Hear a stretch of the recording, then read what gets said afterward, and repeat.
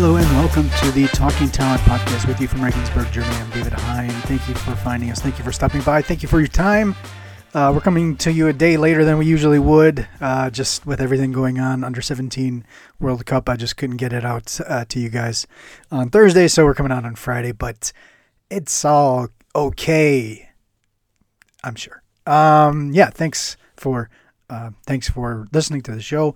Thanks for supporting this project. Thanks for enjoying and always coming back. We have a bunch of talented guys that we're talking about this week, and three guys on the show.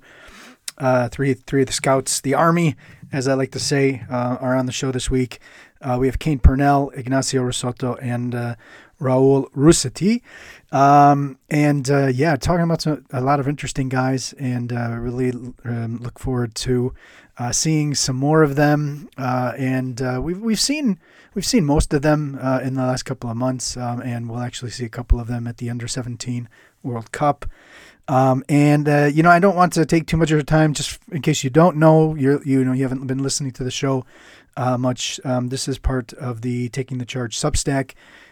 There's also the paid subscription, which you get the Taking the Charge Prospects podcast, where we have an in-depth interview with a young player from around the world. And there's also the full archives of this show. The show is available for free for 2 weeks and then is put behind the paywall. It's if you think it's a little bit too much price-wise, just drop me a message. We could talk about it. Really happy to have people consume the content. Without further ado, let's get to it. Again, Kane Purnell, Ignacio Risotto, and Raul Russetti. Enjoy these guys. Great work as always, and we will talk to you next week. All right, and back on the Talking Talent podcast with me from Down Under is Kane Purnell. Kane, how are you doing? Hey, David, I'm doing well, and thanks for having me back on. Yeah. Any just really quick thoughts on the draft? Since obviously this is such a big big topic. Yeah, I mean, it was great to see two Aussies. I mean, Dyson Daniels, 8. Luke Travis at the back end of the draft. If you tell me about 2 years ago Travis is going to get drafted, I probably would have laughed at you. So, the fact that he's gone from where he has to getting drafted, really, that's just pretty impressive. I'd just really like to see a whole heap of international players getting drafted. I thought that was pretty cool. Yeah, and more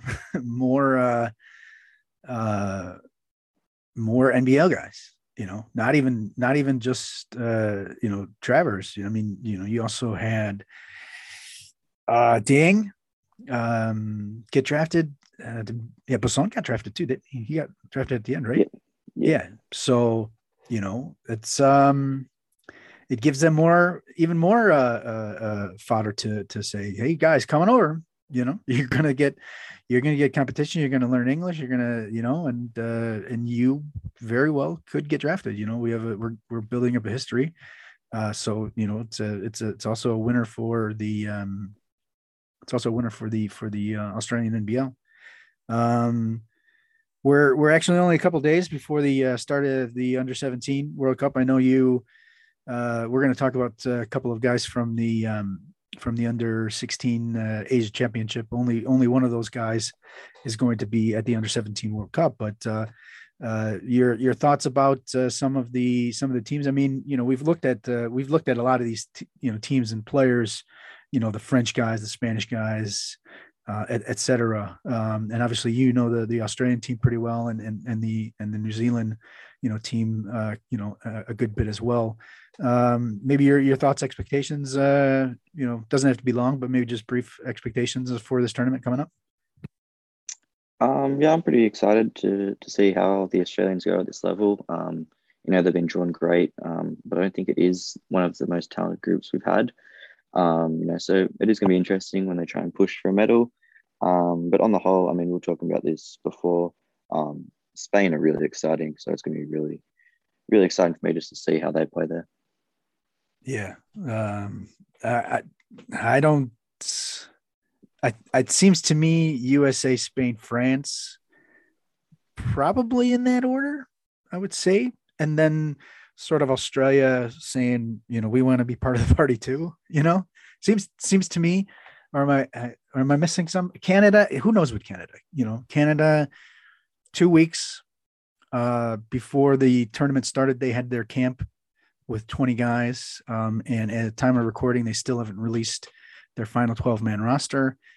Um, and so Canada is a super unknown. They do have some talent, but who knows if those guys are even going to be playing. So, but that's kind of how it seems. I mean, those big three plus Australia saying, hey, let's don't forget us down here. So let's jump into the guys that you have that you're going to talk about this week, and the first guy will be the guy that we're going to see, and I really can't wait to see him at a higher level. We actually saw him at a higher level under 19 World Cup last year, where he played actually 3 years younger, 2005 born Kawashima, and he was the MVP of the under 16 Asia Championship. Rightfully so. He was fantastic for them. 26.6 points, 11.2 rebounds, 2.2 assists, 1.2 steals, 42% 3-pointers. I this so and them reaching the final. This is this is the second time that Japan is in the under 17 World Cup, and the first time was with Rui Hashimura, and Rui Hashimura didn't have anything, but I think Kawashima actually does have some stuff around him. He is clearly the best guy in that team, but they do have a little bit more, actually quite a bit more than Hashimura had, so this is a guy that has openly said, my next goal is to get out of Japan, and I think that's what he needs, whether that's college, which it would seem like would be the next step, or what it is. But it definitely seems like a guy that needs to get out. So what do you have on Yuto Kawashima? Yeah, so Kawashima, just from a physical perspective, about 6'7". That's what he's listed at. Doesn't have a massive wingspan. Still rather skinny. But he's got decent athleticism. Doesn't have blow by speed or anything like that. But when he strings together a few dribble moves, his first step out of that's pretty quick. When he gets downhill as well, really like how quick he is there. Lacks a bit of strength. Just with his frame, still can add to his body. But on the offensive end, he actually uses body really well. So he handles the ball a lot. He was a real big mismatch at this tournament. He would take bigs off the dribble, if they put a big on him from the perimeter, or if they put a guard on him, he would post them up. So he doesn't, blow by everyone. He's really subtle with the way he creates space, uses his shoulders well, just to kind of bump guys off. Excellent footwork. Once he gets 3, 4, 5 feet out. Outstanding touch. His touch, floaters, layups, all that, really, really good. Just using his size, gets up over people, and as a shooter, I think that's really going to help him going forward, having that touch to build from. He has a few things he has to clean up with his shooting form. He keeps his right foot like a fairway in front of his left.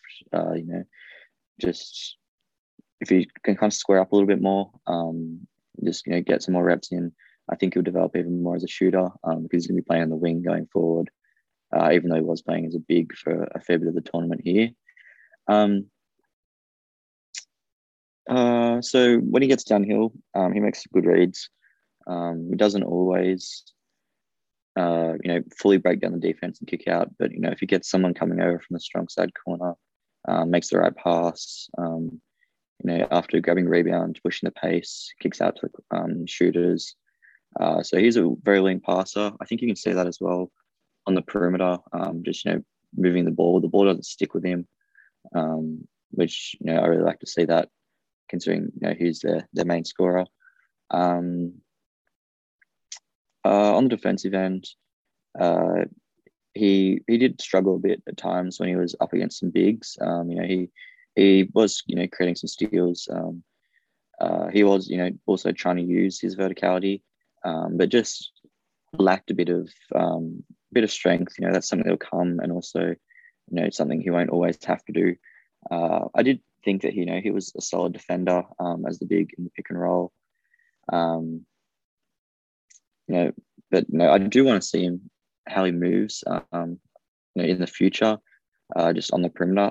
He's quick in his little bursts, so I think he's going to be a solid defender.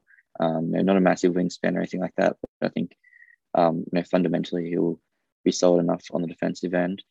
I just wanted to add in, so up against the Australian team in the final, he was beating people off the dribble. I know he beat Hughes off the dribble once, then Brewer. So he's gone from taking a 6'10" guy off the dribble, then goes and does it against a 6'5" guy. So Australia just had to start collapsing against him. And the fact that he was still efficient in that game, with all that, I thought was really impressive. I forgot to add in about his fakes. Just his overall craft as a driver. Pass fake, shot fake, and just kind of catch his defender off balance, get him standing up a little bit, and that is how he creates his separation. I think he's already got a pretty solid base as a ball handler, so if he can continue to develop his ball handling, you could be seeing someone that could run, some point forward, run a bit of offense through him at times. Just like you said before about his next move being to, possibly college or something like that. I think he is a really, really solid recruit for the mid-major, high-major level. Very, very talented, and I really would like to see him playing with some.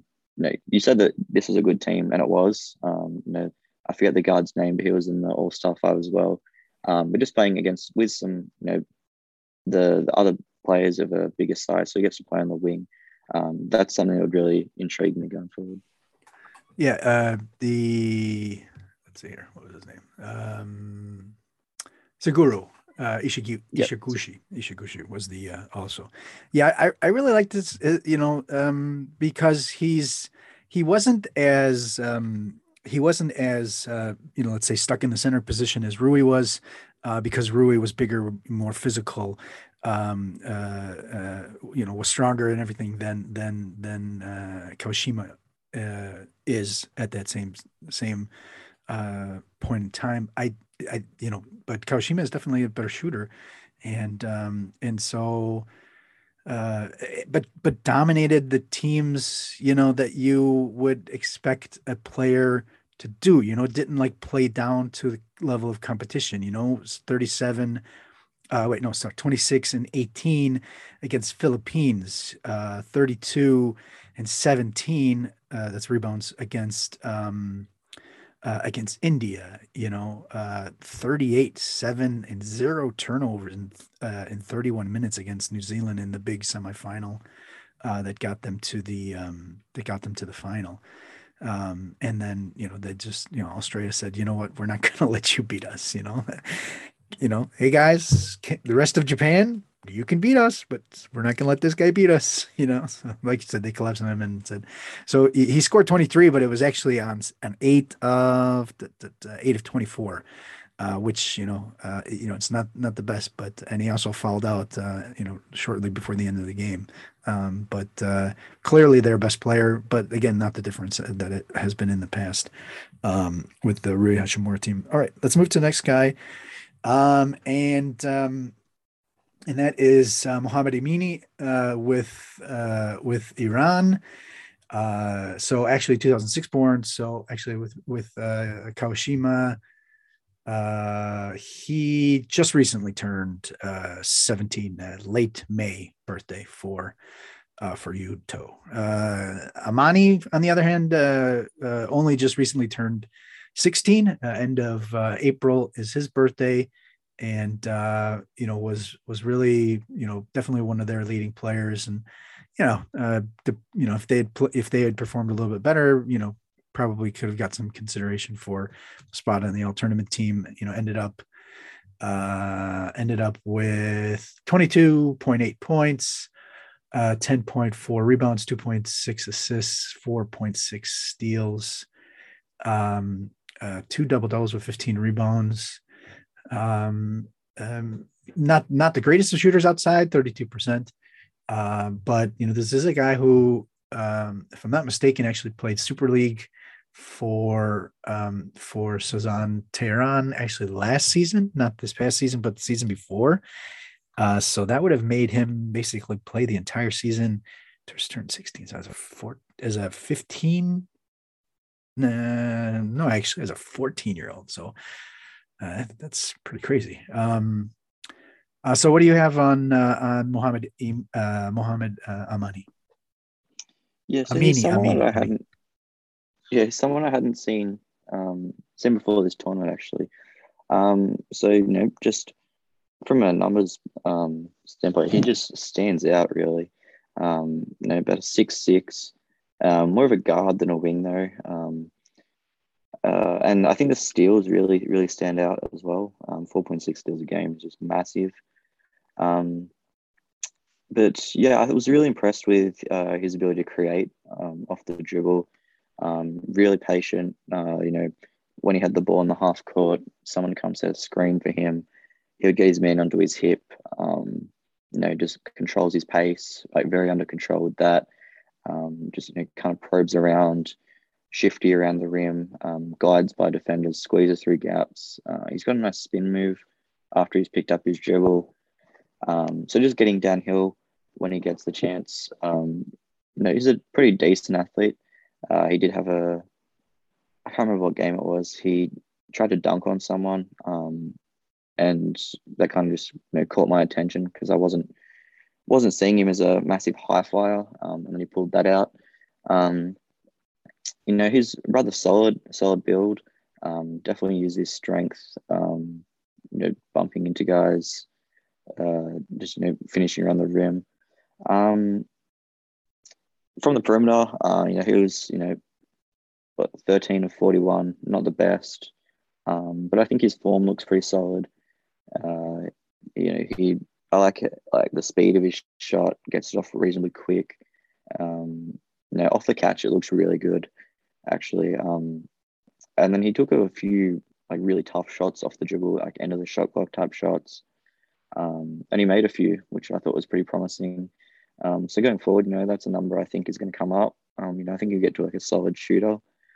On offense, if he's attacking the closeout, that's when I find him to be at the most creative with his dribble. I've seen him just go between the legs, behind the back. Just that's kind of only time he really gets all that creative. Most of the time, it's just plays at his own pace, and just probes around, does a good job of crabbing with his dribble, and just gliding to defenders. I like that he started to punish the defenders when they were going under anyone's screens. So like I said before about the difficult shots, he's mainly trying to get to the rim, but I noticed, as the defenders were going up under on him, he started picking up on that. And he just, started to shoot the ball a bit more. And he made a few here and there, just to, keep defenders honest up on him. I thought it was a pretty solid passer. About, was it 2.4 assists a game? Just as how much he is creating, I thought that number would have been a bit higher just from the eye test and looking back at his stats. He kind of, whips some passes around with his right hand. I thought, there were some really quick ones. Not as much as his left. I'd like to see him improve his left a bit more. Was pretty good finding his big man as well. Some of his bigs had some huge games. Very, very efficient around the rim, and he definitely helped him with that. On the defensive end, so like for the 4.6 steals a game, you see that number and you think it'd be someone that's just running around, just doing whatever they want, just gambling for everything. But he was really under control actually defensively. Very like disciplined. He closed out, slid his feet, tried to beat people to their spots. He wasn't just reaching in. Just played at a really high intensity, which is where the steals actually came from. He was at 6'6" or so. He's not massive, but he used his verticality rather well. With his strength, kind of bumped into people. After sliding, he did a good job of going from sliding to up vertically, bumping into people, and caused a few turnovers like that. And overall, yeah, just a very interesting player, I think, to going forward. And I'd love to see what his plans are for the future. Yeah, I could imagine that he sticks around in the Iranian Super League. 2006 born, so actually I would imagine plays under 18 European 18 Asian Championship this year, and then actually plays under 18 Asian Championship in 2 years' time as well. To get you an idea of where he's at as far as national team. Last guy is Filipino, actually American Filipino. Salem, is that how you would? Is it? I think it's Caleb. Caleb Harris, Yeah. from Nashville, Tennessee. Got his passport before turning 16. Plays at Stewart Creek High School there in near Nashville, and was fun. Just the athleticism, good size on the wing, and doing some really fun stuff. Put together 10 points, 10.3 points, 6.0 rebounds, 1.5 blocks. Just really some fantastic dunks. So why don't you let us know what you have on Caleb Harris? Yeah, so about 6'5" on the wing, pretty solid size, especially at this tournament. On the wing, that's very solid size. Rather slender, they're pretty thin frame, a decent wingspan. And yeah, I mean, if you follow the FIBA, social media accounts, I'm sure you've seen some of his dunks. Just so athletic, gets up, dunks on people. I'm assuming he has quite a strong core, actually. Just with the way he is dunking over these people, you see a lot of skinny people. They get up for the dunks, but they don't actually finish them. But the fact that he is finishing these huge dunks, and also his body control in the air, he can take a hit, readjust, control his body, readjust, double clutch, finish at the rim still after contact. His numbers are a bit up and down. It was kind of strange, actually. He would have some games where he just went, took over. He took a bunch of mid-range shots, and then other games he would just kind of sit in the corner and wouldn't really do a whole lot. So I wasn't really sure what was up with that. So he does like to get to that mid-range. He doesn't have the best handle going to his left. I've found so. In his right, it's decent, but he'll prefer to cross over, get to his mid range if he's going left. Right, he can get to the rim a bit better. I find it. The shooting is a little strange as well, actually.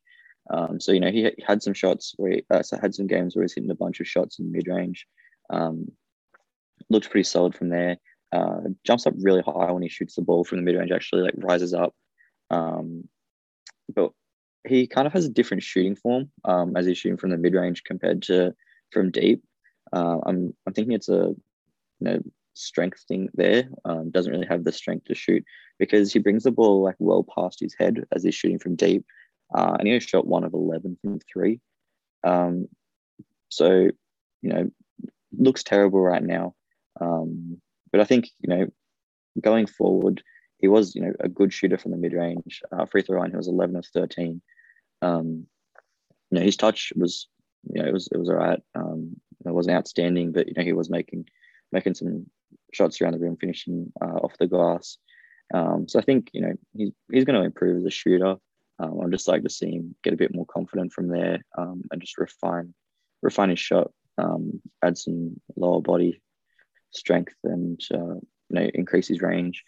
As a playmaker as well, I thought that was another interesting thing. How he had, I appreciate a 7 assist game. Yeah, he did, and then there was a bunch of games where he had 1 assist. I think his vision is actually pretty solid. I think the issue more is he can get himself stuck off the dribble. His left hand, like I said before, it's just not that good right now, I don't think. So he can get himself caught in some doubles, turns the ball over. But in the Kazakhstan game, that's the game he had 7 assists. He was getting downhill. He was seeing the second man coming, kicking out to shooters. And he was doing this from a variety of situations, just, driving, getting downhill, transition, getting downhill, just kicking out, or also out of the post. They posted him up a couple of times. He could spin, see the man coming, and kick out to someone. So I think that's promising as well for him going forward. The vision is there. It's more just him staying where he wants to stay, instead of being unable to get there. On the defensive end, he has some great flashes when he's guarding the ball. If you haven't seen the block he had, and then he turned it into a posted dunk, go and check it out, because it's just unreal athleticism. But off the ball, I was a bit disappointed. They did play in a zone here and there, and he kind of just tuned out a lot, like playing down the bottom on the wings. He was just letting guys kind of walk in front of him, catch the ball in the paint. Just an overall lack of awareness, I think it was.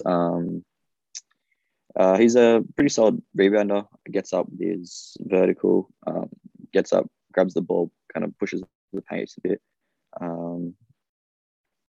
And I thought that it was a pretty good shot blocker for a wing. He blocked a whole heap of jump shots. Really just quick twitch athleticism, the length. People thought they had room, and they didn't. I would like to see him get a little bit more active off the ball, just with his tools. He should be forcing more turnovers than he did. All right. I would say an exciting prospect for the long-term future for the Filipino national team. Kane, why don't you let everybody know where they can find you, read your words, etc. Yeah, so you can find me on Twitter at Kane_Purnell. And for my words, hopefully by the time this is out, I'll have something new. So just go check out my Twitter, and you'll see where my scouting reports will be from now on. All right, fantastic stuff. And as we always say, talk to you in 2 weeks, and we're going to have to figure out exactly what that looks like. But definitely talk to you then in the coming weeks for sure. Nice, thank you, Dave. Have a good one. All right, back on the Talking Talent show with me from Uruguay is Ignacio Risotto from Pro Insight. Ignacio, how you doing? I'm doing great. It's FIBA season once again, so this is my time of the year. So that it's awesome to really have a normal FIBA season back. When I mean FIBA season, I mean FIBA Youth Tournament season. So it's awesome to get back into it and have so much basketball to look forward to. Yeah, I mean, really so much. I mean, we had under 18 Americas, we had under 15 Central Basket, which was qualifiers for under 16 Americas next year. We are in full preparation for under 17. Then you have under 20 and under 18 Europe. Yeah, there was under 16 Asia as well. Yes, of course, under 16 Asia. Yeah, under 16 Asia to give us a final 4 spots. And it doesn't really stop in the summer, and we are in the middle of that. So and we're gonna talk about some of the guys that came from the under 18 Americas, and we're going to do 3 players that Mexico qualified for under. No, or didn't they? No. Under 19? Did they? I don't know. I'm trying to think. No, it No, it was was Brazil, US. Brazil and Argentina. Yeah, exactly. Yeah, exactly. So two guys we're going to see next summer at the under 19 World Cup. Well, I guess maybe, which is the whole story with Canada and USA. Anyhow, but we'll see. Definitely, we'll talk about them now. First guy is the Canadian representative, third place Canadian representative on the alternative team. That was Allette. And clearly their top dude on that team averaged shade under 19 points, just under 8 rebounds, almost 4 assists, and just more than a steal. Didn't shoot particularly well from 3-point range. You'll get into that. Good free throws, but I'll just let you go with that. I guess plays in St. Louis. Is that right? Plays for St. Is that right? No, I think he plays for.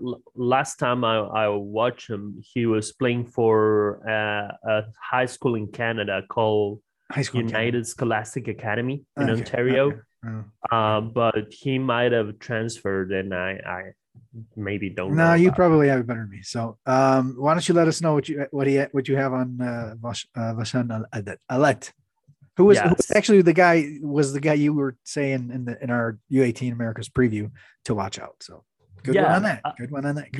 That was a good one for me, and I'm not picking to talk about Allette just because I think I was earlier on him than a lot of people. Because I've been watching his high school season in Canada, and he was definitely one of the standouts there. And he was definitely one of the standouts in this tournament. He led the tournament in scoring with 18.8 points per game. And I think I want to focus on the positives before focusing on the things that he didn't do. So the positives for me is that he's a really aggressive driver who has really good size for a combo guard. He's listed at 6'3", plays a bit bigger than that. I don't think he has a particularly strong frame, but he plays through contact and like nothing. He doesn't mind contact. Doesn't mind going to the rim, drawing fouls. So a very prolific driver who uses this combination of change of directions, body control, and changes of speed to create against a set defense and, to catch defenders off position and create advantages.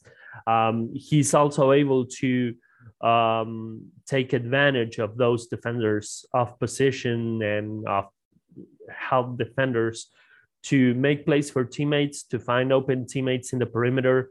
There's a level of scoring gravity that he has, which draws multiple defenders, who draws help defenders in, and he's able to make the simple reads, the simple kick out passes to find teammates open in the corners and in the wings. Not particularly I don't want to use the word cerebral, so I will just say that he thinks more on the move than he does as a half-court passer. But this Canada team wasn't really much of a half-court offense-oriented team. They were just hooping out there. That's the impression I got. Let's just get up court really quick so that we don't have to play a set.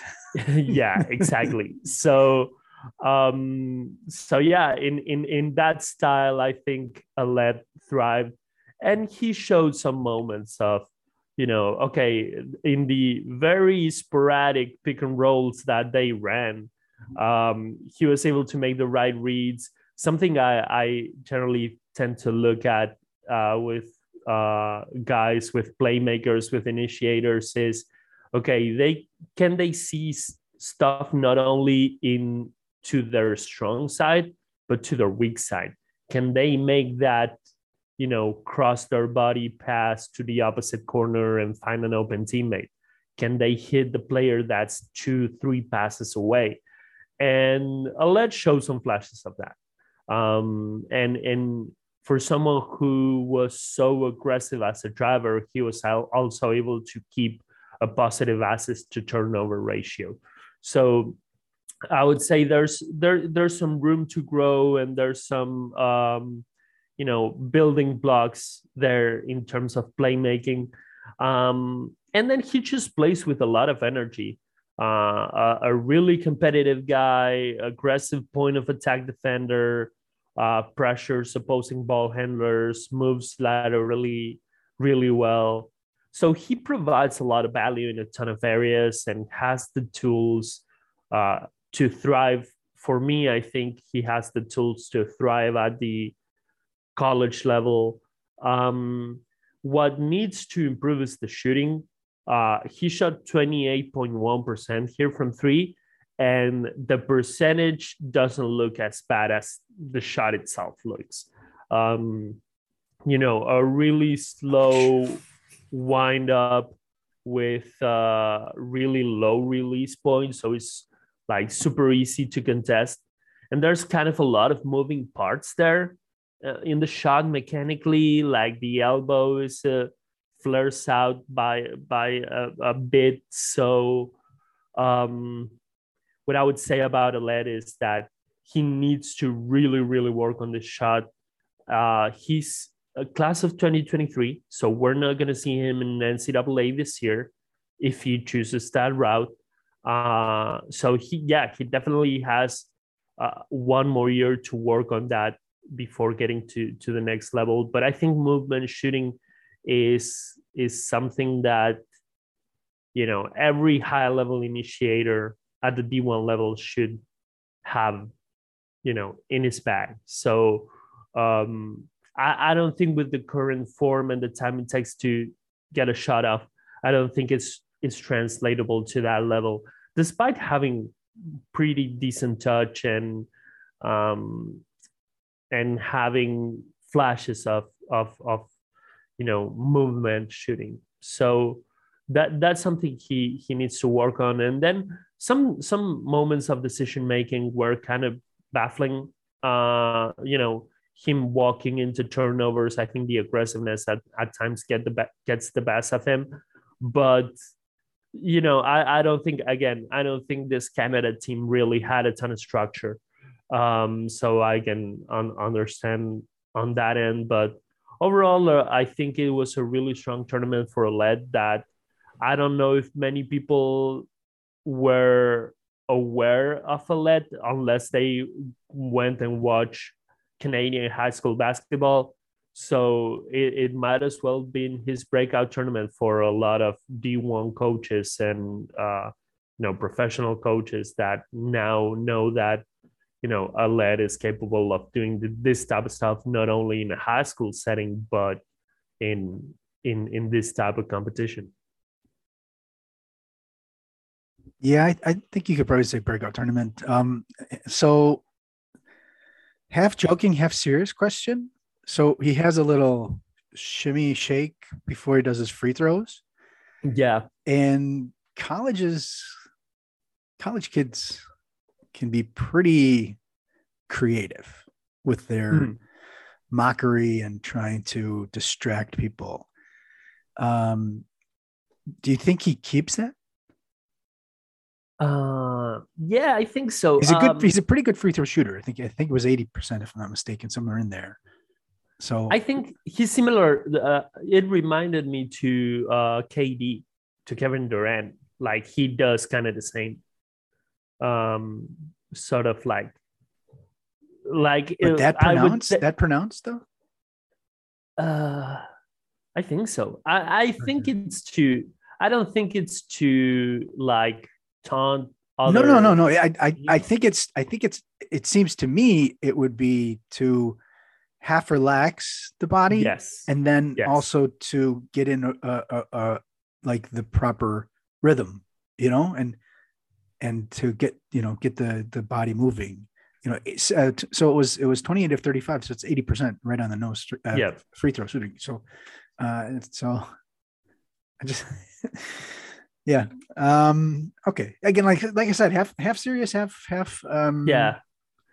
Probably top 3 FIBA, and this is where I get into nerd mode. Top 3 FIBA free throw routines.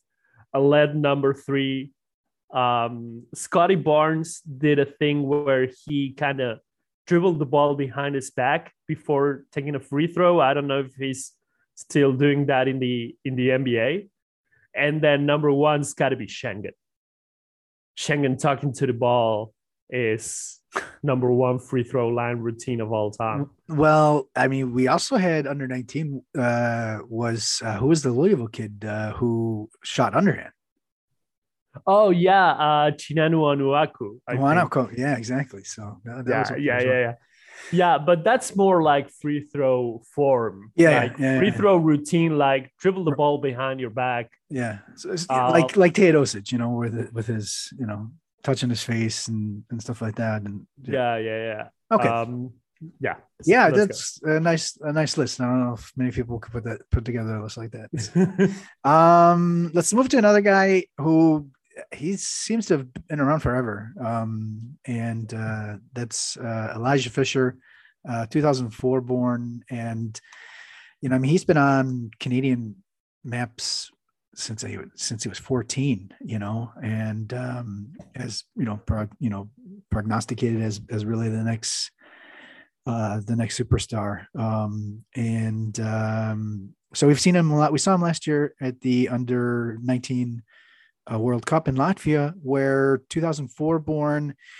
So early January 2004 born, playing at the under 19 World Cup last year in Latvia. Another one of those guys.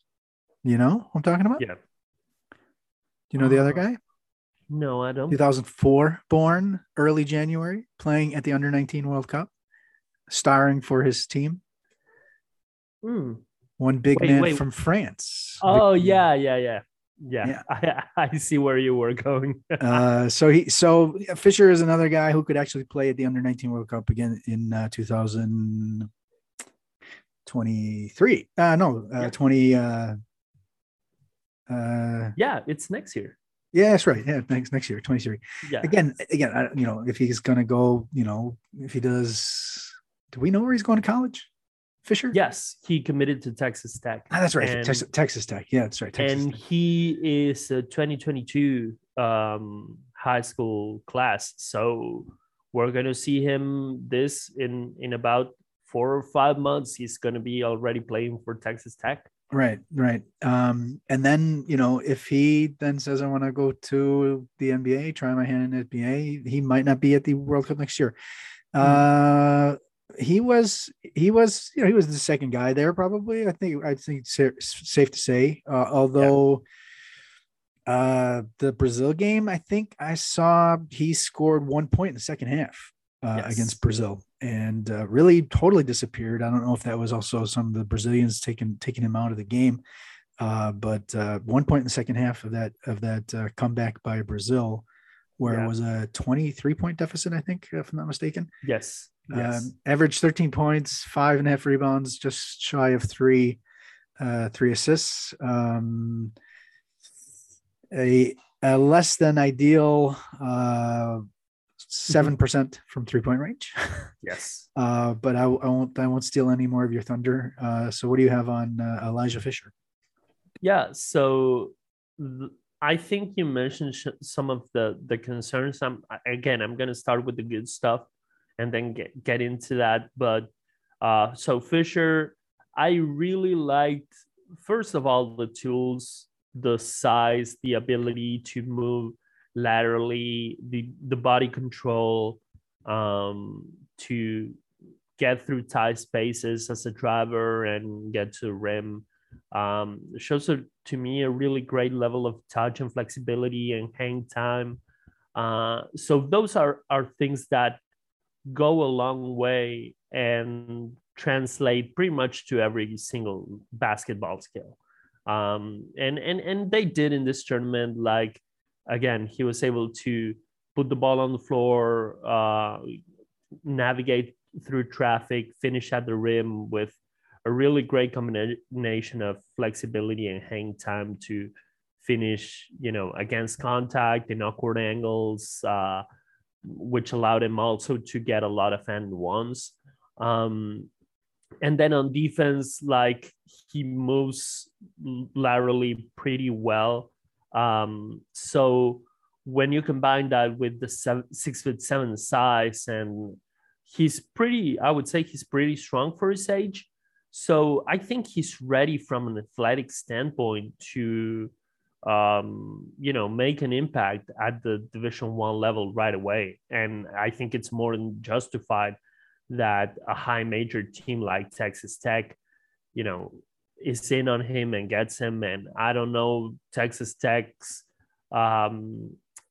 situation in terms of what's the depth chart for them for next year.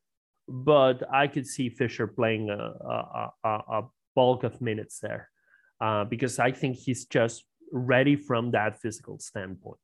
And from again, a driving standpoint, putting pressure on the defense, getting to the rim, finishing with a good level of touch and with a good level of versatility, that's there for him. The most interesting thing for me, however, was the flashes of passing. He also showed that in playing for Prescott Prep in Canada, how he's able to first react to the defense and make passes and take advantage of what the defense gives him. If he finds an open teammate, if he sees a cutter, if he sees a double team, he's going to hit the open man. And of course, I don't think he's going to be a point guard, but when you are able to not only create your own drives, but also create for teammates at 6'7", I think that's important. And in Canada, he was also able to run some pick and rolls and, hit, do this type of versatile, creative passes. He would hit you with, bounce passes through traffic, thread the needle, that sort of stuff, which I thought were super valuable. He was more contained here. He didn't have the ball in his hands as much. But he showed some flashes, and I think, again, I'm always going to be interested in players who have wing or forward size and can make passes. Like that's I think creates a ton of advantages. But to get into some of the things you mentioned, I didn't think I would have expected, when looking at the roster from Canada, I would have expected Fisher to be the guy with the most shots, to be the guy to, put the team on his back, and lead the team in scoring. And it just didn't happen. And it goes beyond the numbers. I think there were times where, I don't want to say that he disappeared, but he was certainly not as aggressive as I would have expected. And maybe this was by design, or maybe this was part of Canada not having really a system and just throwing players out there and let them hoop, which is great, but like I don't think. Well, is it great? No, it's not. Like I wanted to say, like, it's great to give your players freedom, but you also gotta give them some structure, And I'm also not blaming the coaches here, because I don't know what went on in this team, but from the outside, it didn't seem like they were, having a lot of structure. And I don't know if that was by design or just, something that didn't happen. But yeah, I think the Brazil team proved that you can't win a game on talent alone anymore. And and and Brazil was talented, no question about it. I mean, Canada was shot uncharacteristically well at in the first, let's say, 15 minutes and building that 23-point lead, and basically law of average just came back and bit them in the butt, And Canada. Then Duke Lafke happened, Renan dos Santos happened, and exactly. We had the Renan dos Santos experience again. One of the things that I was watching while I was watching the game is that in the second half, behind Canada's basket, I would say there were about 7 or 8 guys from the US team. And behind Brazil's bench, there were, I think the entire Argentinian team was watching and I love to watch the reactions from the USA guys when the Brazilian guys started hitting crazy shots, especially Renan and Klafke. Yeah. Some of them were on face, but especially Cam Whitmore was like, bro, are you seeing this shit? Like, I just thought, and the Argentinians were like reacting accordingly as well. Yeah. So it showed that how unexpected it was for Canada to lose the game in the fashion they did. But I'm getting sidetracked. Going back to Fisher and to wrap things up, I don't think it was a disappointing outing, but I would say that the offensive output wasn't what you would have expected from someone who's so highly touted coming into the tournament. And am I worried about the shot? To wrap things up, am I worried about the shot? Yes, 7% is a low. It was a small sample, so I mean, you can't he only took like 2 shots per game, and I really like the touch and I really like the shooting form. So I expect him to be at least a passable shooter at the college level. If there's a shooting statistic that worries me about him, is not the percentage. It's the fact that he only took 2 shots per game, 2 3-pointers per game. So yeah. Anyway, it was a weird tournament for Fisher in the sense that I think we all expected him to come out and be the driving force behind Canada.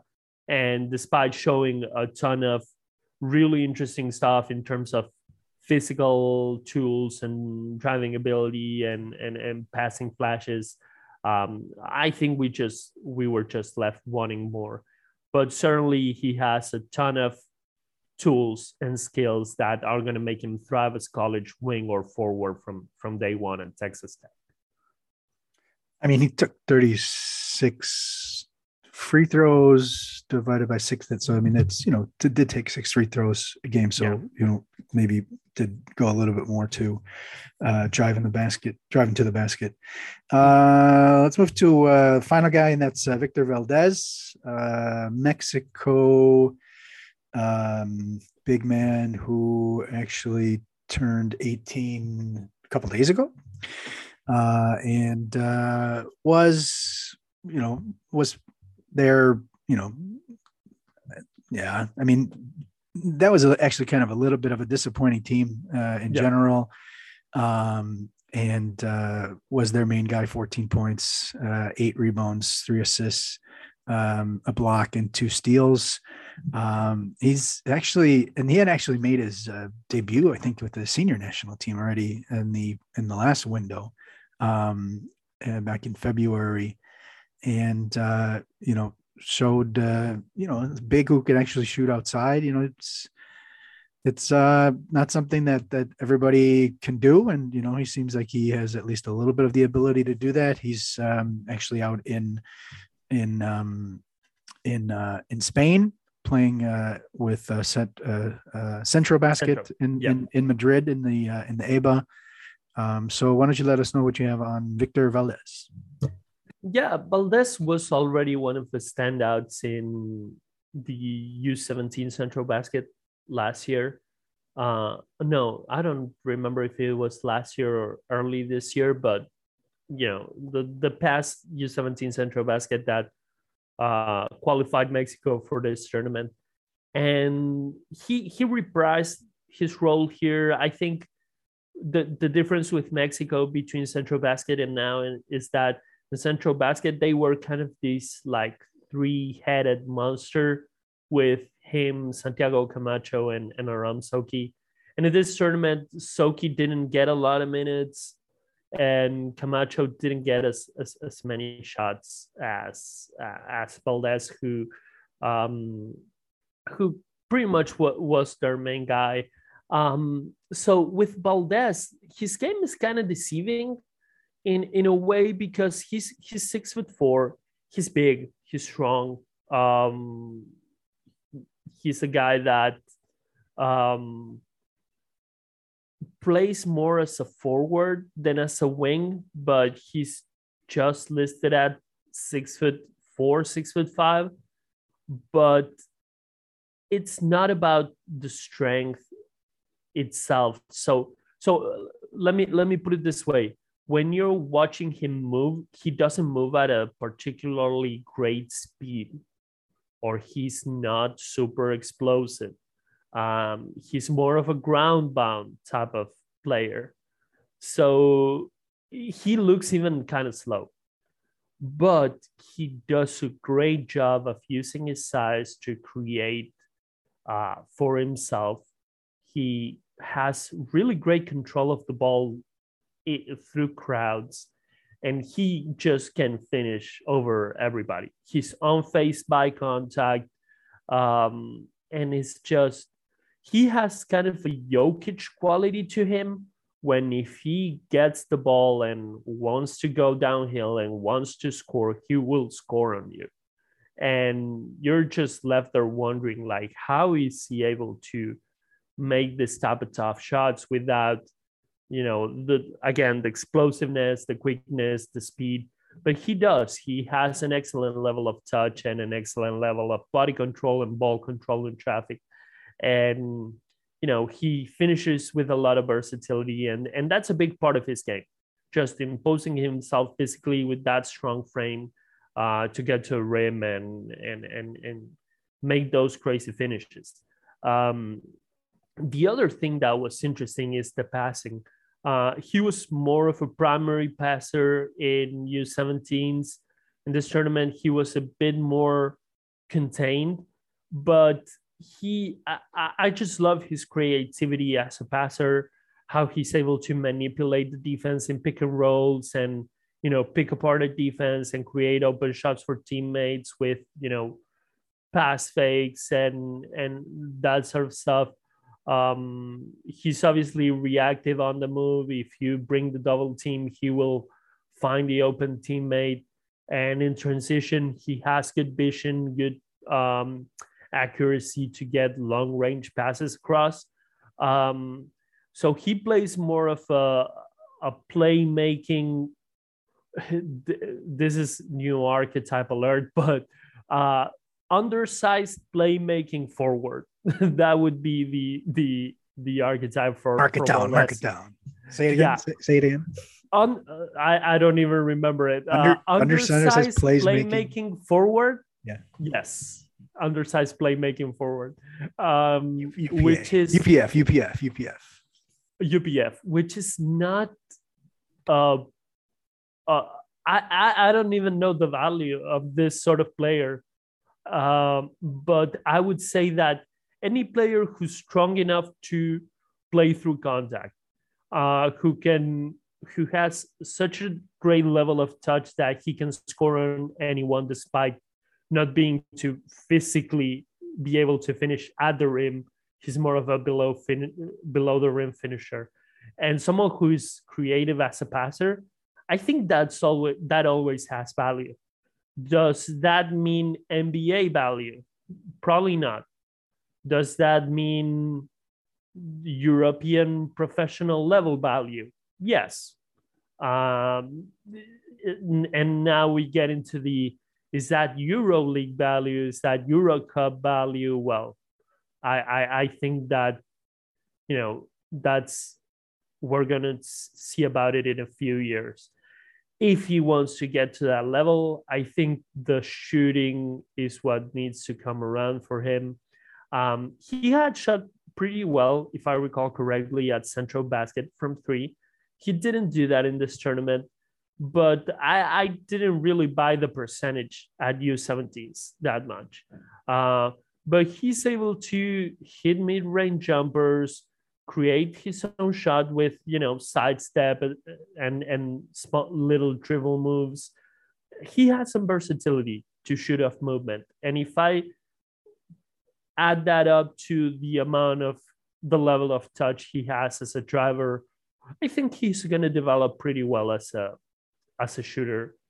And on defense, not the quickest guy to move his feet and to keep opponents in front. But when he's at the rim, he does a really great job of absorbing contact from drivers, like defending with his chest, defending from a standstill, and make it hard for opponents to score. So overall, again, a really weird archetype for Valdes, and I'm really excited to see like how his career develops. I think between him and some of the guys that Mexico have coming up in the pipeline, like Aram Soki, who didn't get a lot of minutes here, but he's an exceptional shooter.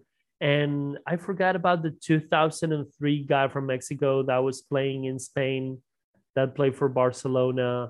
Bonilla. Yes. Guy Bonilla. Yeah. So I think those 3 can be, really good players for Mexico down the line. And it's a really interesting, it's still early for Soki, but I think it's an interesting thought to have those 3 guys as quote unquote a big 3 going forward and being like the cornerstones of the Mexico national team. So I think it's an exciting time for Mexico in basketball. I think Camacho is a really good player as well, even though he didn't, had the offensive output that you would have won for him in this tournament. But certainly, like, Valdes could be part of one of the best, generations, like 3-4 year generations that Mexico has had in basketball for quite a while. So yeah, definitely an interesting tournament for Valdes, who I'm really interested to see how he continues to develop in Europe, because I think he's a a European pro level type of player. Again, if that's EuroLeague, that's Euro Cup, or that's below Euro Cup, that's something that we need to wait and see. Yeah, and I mean he's already there, so he's under the they'll see him now. So, all right, fantastic stuff. Then why don't you let everybody know where they can find you, read your words, etc. I know you just had something up on Pro Insight, so congrats on that. Why don't you let everybody know where they can find you? Yeah. So first off, in Twitter, I'm Airball, EYRE ball. I'm probably gonna change my handle at some point because it kind of sucks. And then I write for Pro Insight. You can find us at prospectiveinsight.com. And I think on Twitter we're _Pro Insight. Yes, _Pro Insight. A site with a lot of great writers that deal with players coming up in high school, at the college level, at the international level. I just recently had a piece on international players from FIBA Americas. I talked about these 3 guys and some more. So if you want to know more about the tournament, you can about the standouts of the tournament, you can go to that piece. All right, fantastic, Ignacio. Thanks for jumping on, and Thank you hopefully so much. in 2 weeks, All right. we're right in the middle of under 17 World Cup then, so should be fun. Thanks. Awesome. See ya. All right, on the show this week from Argentina, we have Raul Rusiti from Prospect, Argentina. Raul, how you doing? Welcome back. Hi, David. Thanks for having me. Yeah, we are in the last couple of days before the start of the under 17 World Cup. Obviously, your countrymen are there, and I imagine that despite winning silver at the under 16 Americas, and including the victory over Canada, I probably imagine that they're not necessarily going there with high expectations. Maybe just your thoughts about that, and obviously, whenever you go to a competition, you want to win it. But obviously, it's a World Cup where they've only reached the quarterfinals once. And so your thoughts about this group coming up? It's a doable group with Poland, Egypt, and Australia, and then waiting on the other side for the round of 16 looks to probably be Mali, Slovenia. I would imagine is one of the opponents. Your thoughts about the team going ahead to the under 17? Well, it's a confident group. I mean, not so many times Argentina beat Canada in the under 16, and they did it. They have firepower in the perimeter with Respaud, Giovanetti, Boca, Drosesevsky, a kid who missed last year's tournament with an injury. I mean, it's a confident group. Of course, lacks size, but I think they are pretty confident, and they are looking to make it to the quarterfinals. I think that starting against Egypt could be good for them, for their confidence. Well, I think Australia is a little out of reach. But a win over Poland could be done. This team have had play against better opponents and did great. In fact, in the gold medal match against USA, they did a great game against a good team. So a victory against Poland in the second game could be interesting for the round of 16 matchup. It's a team that has been playing together since 14 years old. They won a goal in a South America under 14 in Brazil against Brazil. That tournament, Giovanetti was MVP and was outstanding. They had Boca, and well, Respaud made a big leap, and some of the kids are playing overseas. So I think that for an under 17 tournament that Argentina is not usually making big things, they're a group to pay attention, looking for make it to the quarterfinals. That's, I think, this is a realistic goal. I would think that probably Mali and Slovenia are like, nope, sorry, we know you want to do it, but we want to do it too. Yeah. I think Mali. I think you'd stand a better chance with Mali. Slovenia would be tough, but not undoable. But we'll see. Definitely interesting. And so let's jump into your guys. The first players the first player that we're going to talk about will be on that team. And that's Juan Respaud. He was actually also at the Basketball Without Borders Americas camp in Mexico, and was actually chosen as the MVP. Played FIBA Under 18 South America Championship, and helped them to the silver, second place there. and obviously was one of the leaders of the team last year at the under 16. To get the team to the under 17 World Cup. Plays for Obras in Buenos Aires, and looks like probably La Liga. So that's what, second division? He's with the third division. Third division. He plays in the first division, but he plays in the development league and in the third division against seniors. Third division. Okay. All right. So your thoughts on Juan Respaud? Well, Juan is a 6'3" combo guard who actually going to turn 17 during the tournament, in the last day of the tournament. That's cool. He's a combo guard. He has a really intriguing combination of speed, quickness, and skills with the ball that actually make him very dangerous in the open court. Right now, he makes most of his impact in transition. His most appealing quality, I'll say, is his speed and actually his anticipation too, especially in the passing lanes and in defense. He's shifty. He possesses great body control, change directions, even at full speed, because he also is light. So his weight 158 pounds. So I mean, when he's at full speed with long strides, with that quick burst, I mean, he can change the directions, and at the rim, he has the full finishing package.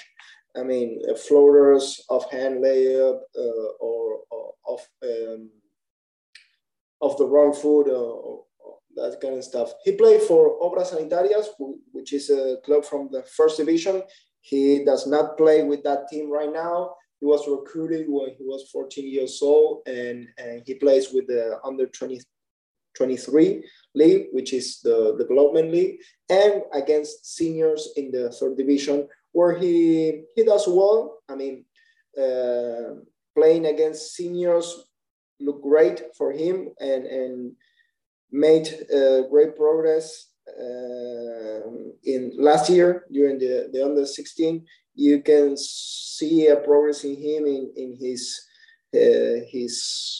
basketball IQ, his awareness, and that kind of stuff that he playing against those men made him better. He was a big part of the 2005 class, which, as you say, defeated Canada and made it to the final games in the under 16 last year. And he will be very likely be the starting point guard for the Argentinian team in the under 17. He also played this year in the under 18 South American, despite being a year younger, and he came to the tournament as the third point guard.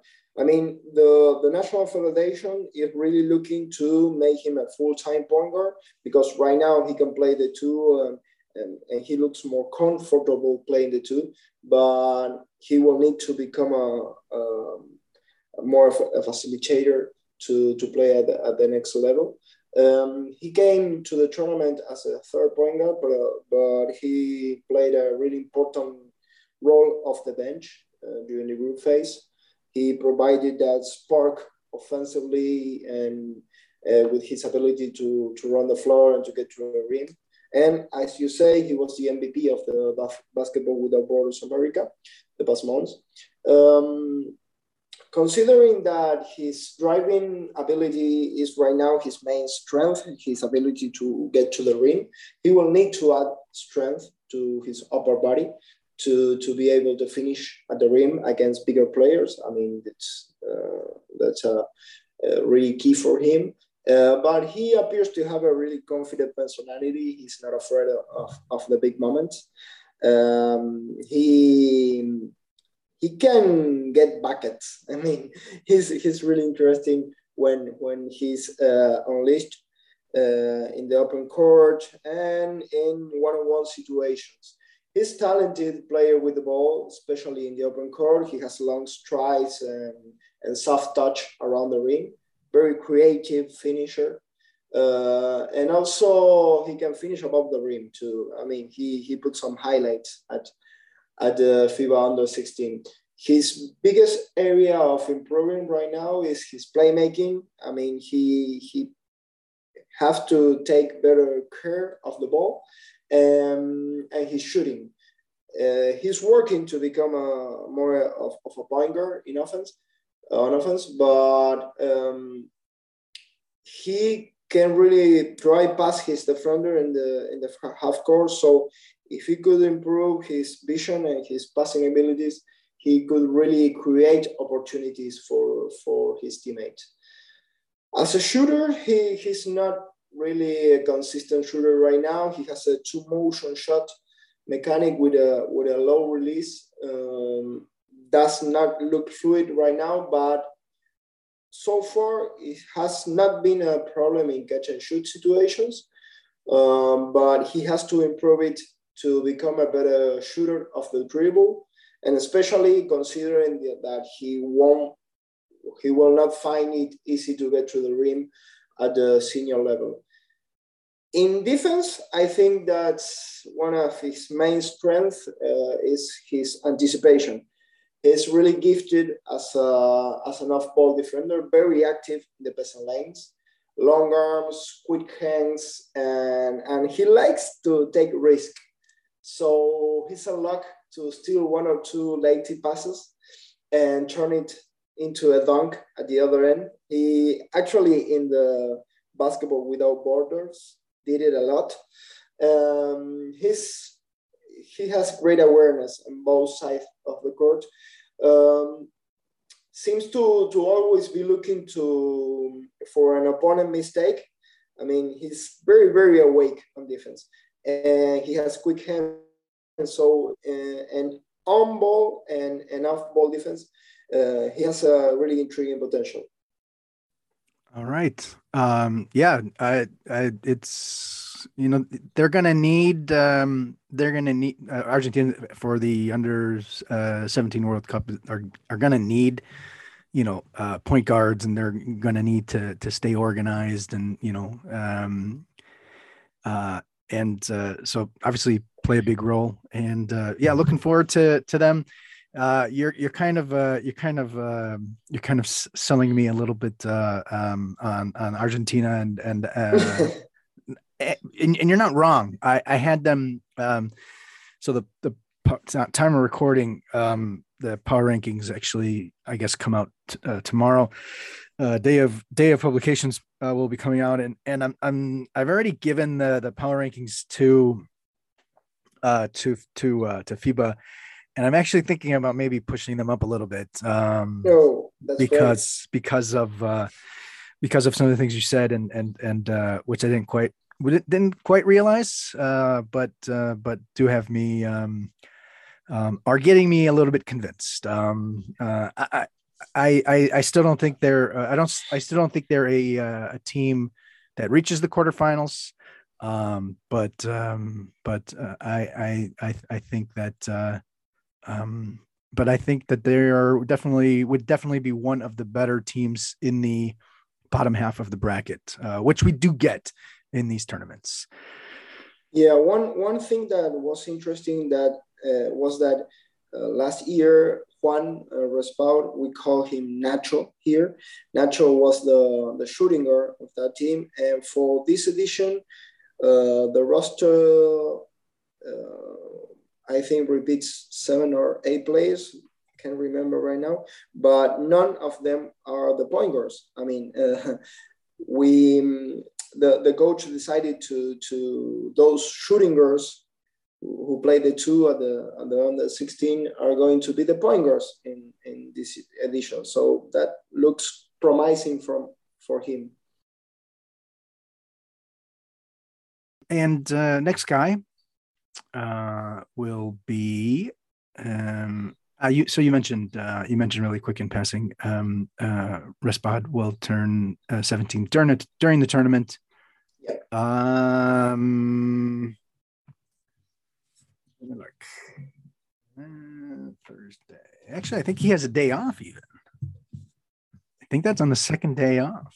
So you're right. It's not until the 10. It's until the 10, the 2. Yeah. It's the Thursday, which I believe Thursday is the day off before the quarterfinals. I think that's my bad. I was picturing that the tournament ends on the 7th. Of July. It's during the tournament. I think it's on. I think the 7th is a day off, if I'm not mistaken. That's great for him. he can go around Malaga and celebrate his birthday. And actually, it's the rest day. Is it? There you go. Well, you know what? I should know. So, okay. So second guy is a guy that we've seen a bit as this summer, as this year as well. We've seen him at 2 tournaments, and we've talked about some of his teammates, and that's Brazilian Samis Calderon, who is a fun watch. I really like to watch Samis Calderon play the game of basketball. He was at the under 18 South Americans championship, which Brazil won, beating Argentina in the final, and then went to the FIBA Americas under 18, and they knocked off Canada in the semifinals. I guess beat Dominican Republic in the quarterfinals to get to the under 19 World Cup. Came back 23-point down, I think it was, in the semifinal to knock off Canada, and then kind of got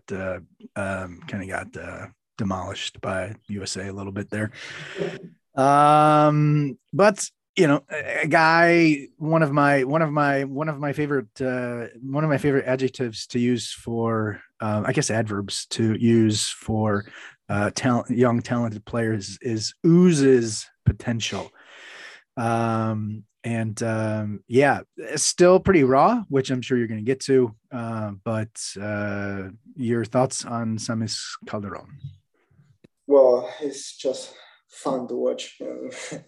He's a 6'7" wing with a very long wingspan, and that he won't actually turn 18 until late November. So he's still 17, and his body looks like a 17-year-old. I think he could grow a couple of inches in the near future as his body develops. He plays for Corinthians in Brazil, and he has a physical profile that is nearly perfect for a basketball player. I mean, he has size, length, athletic ability, vertical leap. He's explosive. His vertical leap actually is crazy. He played the finals game in the under 18 FIBA Americans against USA, and he has some dunk attempts against those players who are usually the most athletic players in the tournament that were crazy. I mean, he has long arms, and his athleticism makes him a very intriguing prospect long term. Actually, kind of a late bloomer. He's a really impactful defender, and he makes most of his damage in transition because of that quickness, that long strides, that jumping ability. He's still very, very raw offensively in terms of skills with the ball and footwork too. But I think he has some good feel for the game. He looks unselfish. He looks like a willing passer who understands the game. He played a role type of he was a role player for Brazil during the under 18 South American and the under 18 FIBA Americas. He averaged 7.6 points in the South American and 6.3 points in the FIBA Americas, and 20 and 26 minutes each. He had not the most efficient tournament in terms of shooting, with 27% from 3 in one tournament and 22% from 3 in the other, and a really low 31% from the field. 9 from 29 in 2-point shots at the FIBA Americans. But you really watch him play. You really watch Those are all him. play all dunks too. Yeah, yeah. You really watch him play and run and jump, and you realize that he has a great future ahead of him as possibly a versatile defender who could defend multiple positions, who could switch a lot on the defensive side, and who could also run the floor. As I said, he has some really incredible dunk attempts in the tournament. Most of them ended with misses, but the fact that he shot so high from so far away were crazy. They were actually shot dropping because of his strides and how high he got, his reach and his extension when he finished. Oh my God, that's not a very. Not something that you see every day. That's not normal. Yeah, exactly. He didn't put great shooting numbers, but his shoot mechanic looks good, looks promising. It looks fluid.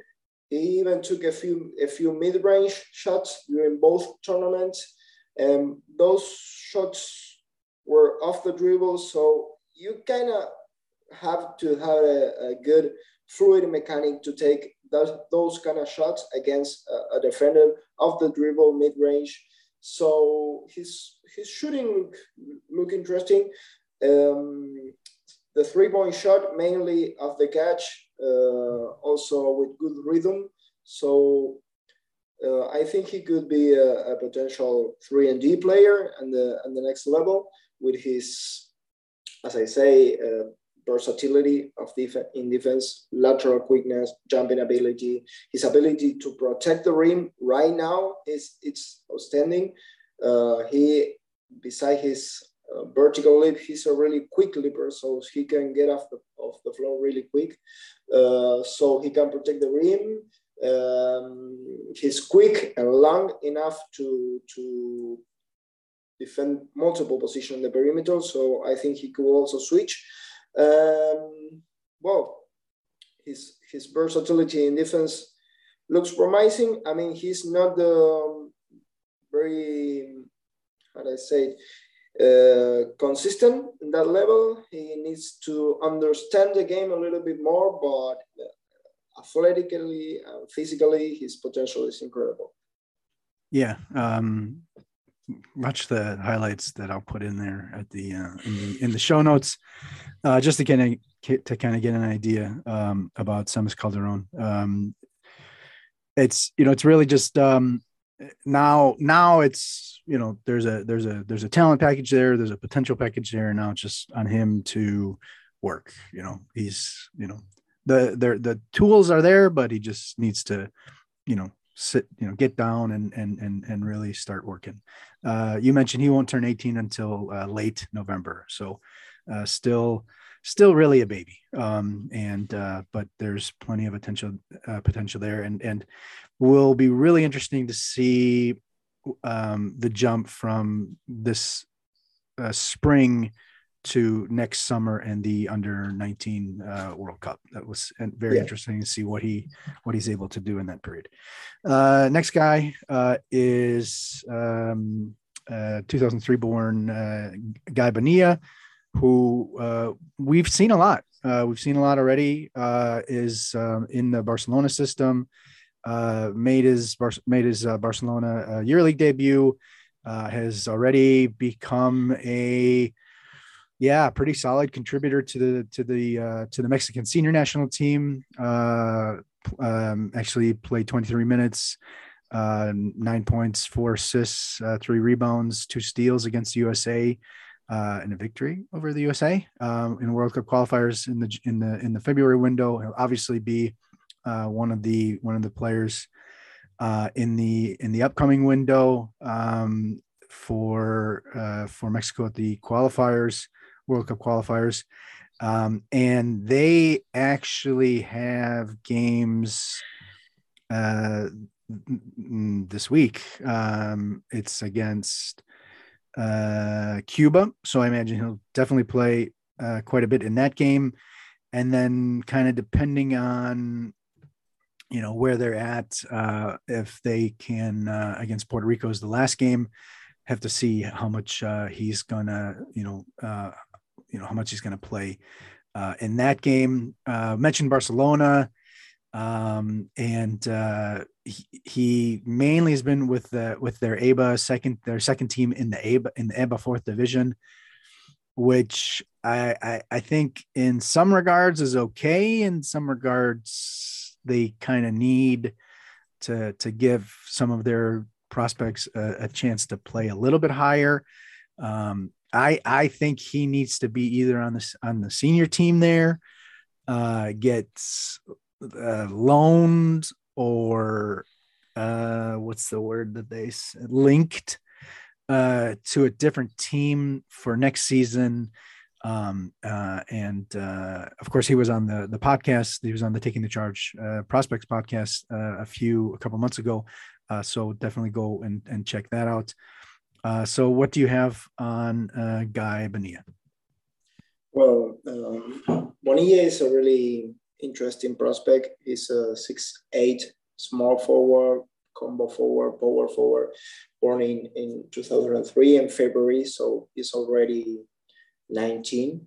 This season he played 24 games in the EBA with the EBA team of Barcelona, with 12.5 points per game, 5.3 rebounds, 2.2 assists, 2 steals. I mean, he can fill a box score without any problem. He's a really complete player.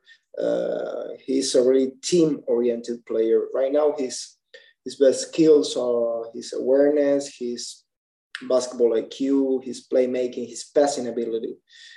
He actually played 2 games at the EuroLeague at the end of the season for Barcelona. I mean, not meaningful minutes, but he played. He's a right-handed forward with a really strong tendency to drive left every time he can. Not a great athlete, but has length and strength to finish around the rim. Very, very smart, very unselfish player. He really knows how to play the game. He's an outstanding passer, great basketball IQ, and great feel for the game. He's really looking for scoring opportunities for him or for his teammates. He's studying the defense. He really punished defense and rotations. He looks great with the ball in his hands, creating for his teammate, finding open shots, and finding cutters too. He can pass with either hand, actually.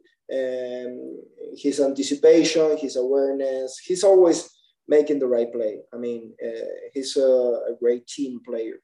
Not a reliable shooter right now, especially in the three-point shot.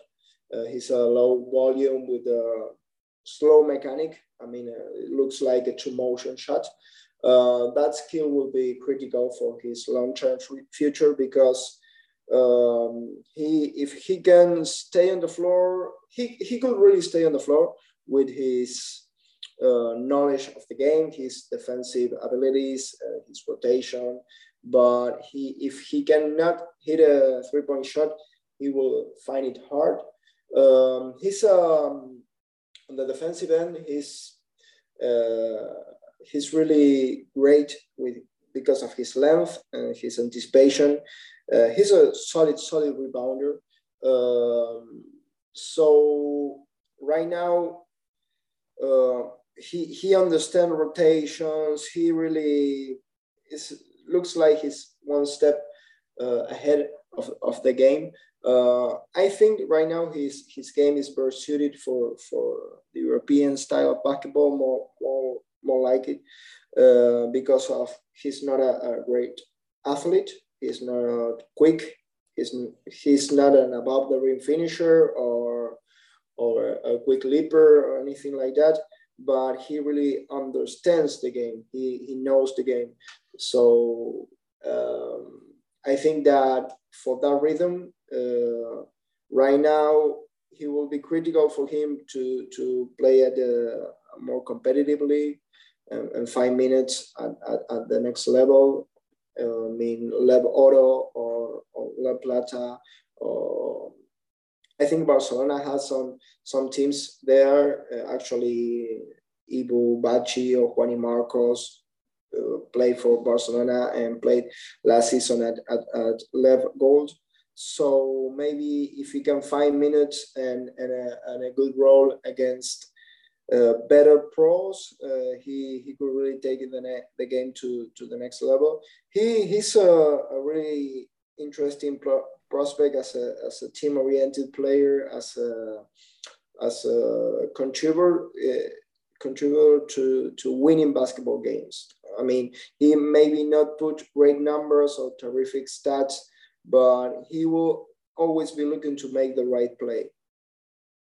Yeah, he's a guy who I think would be really well served to play at a higher level, because that would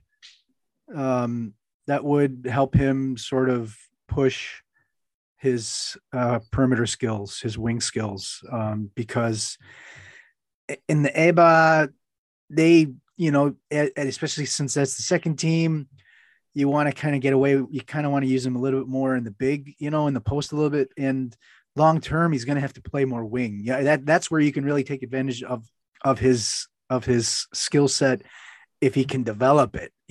But he's got to develop it, and so that's why I think at a senior team in the second division, even the third division, you don't want to put him in the post. You want to let him work on the wing and get better at the wing. And so I think this next step for him is really going to be important to figure out, where he's going to be able to develop to see if he is a wing long term and how he can do it. Yeah. So, all right, fantastic stuff. Then Raul, why don't you let everybody know where they can find you, read your words, etc., and then we'll get on our way. As usual, you can find me at Twitter in Prospect Argentina.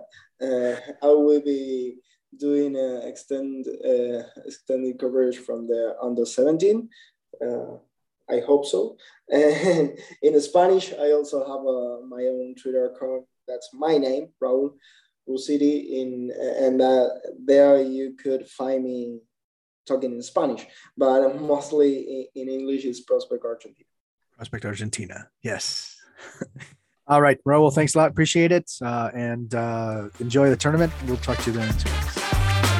Thanks, man.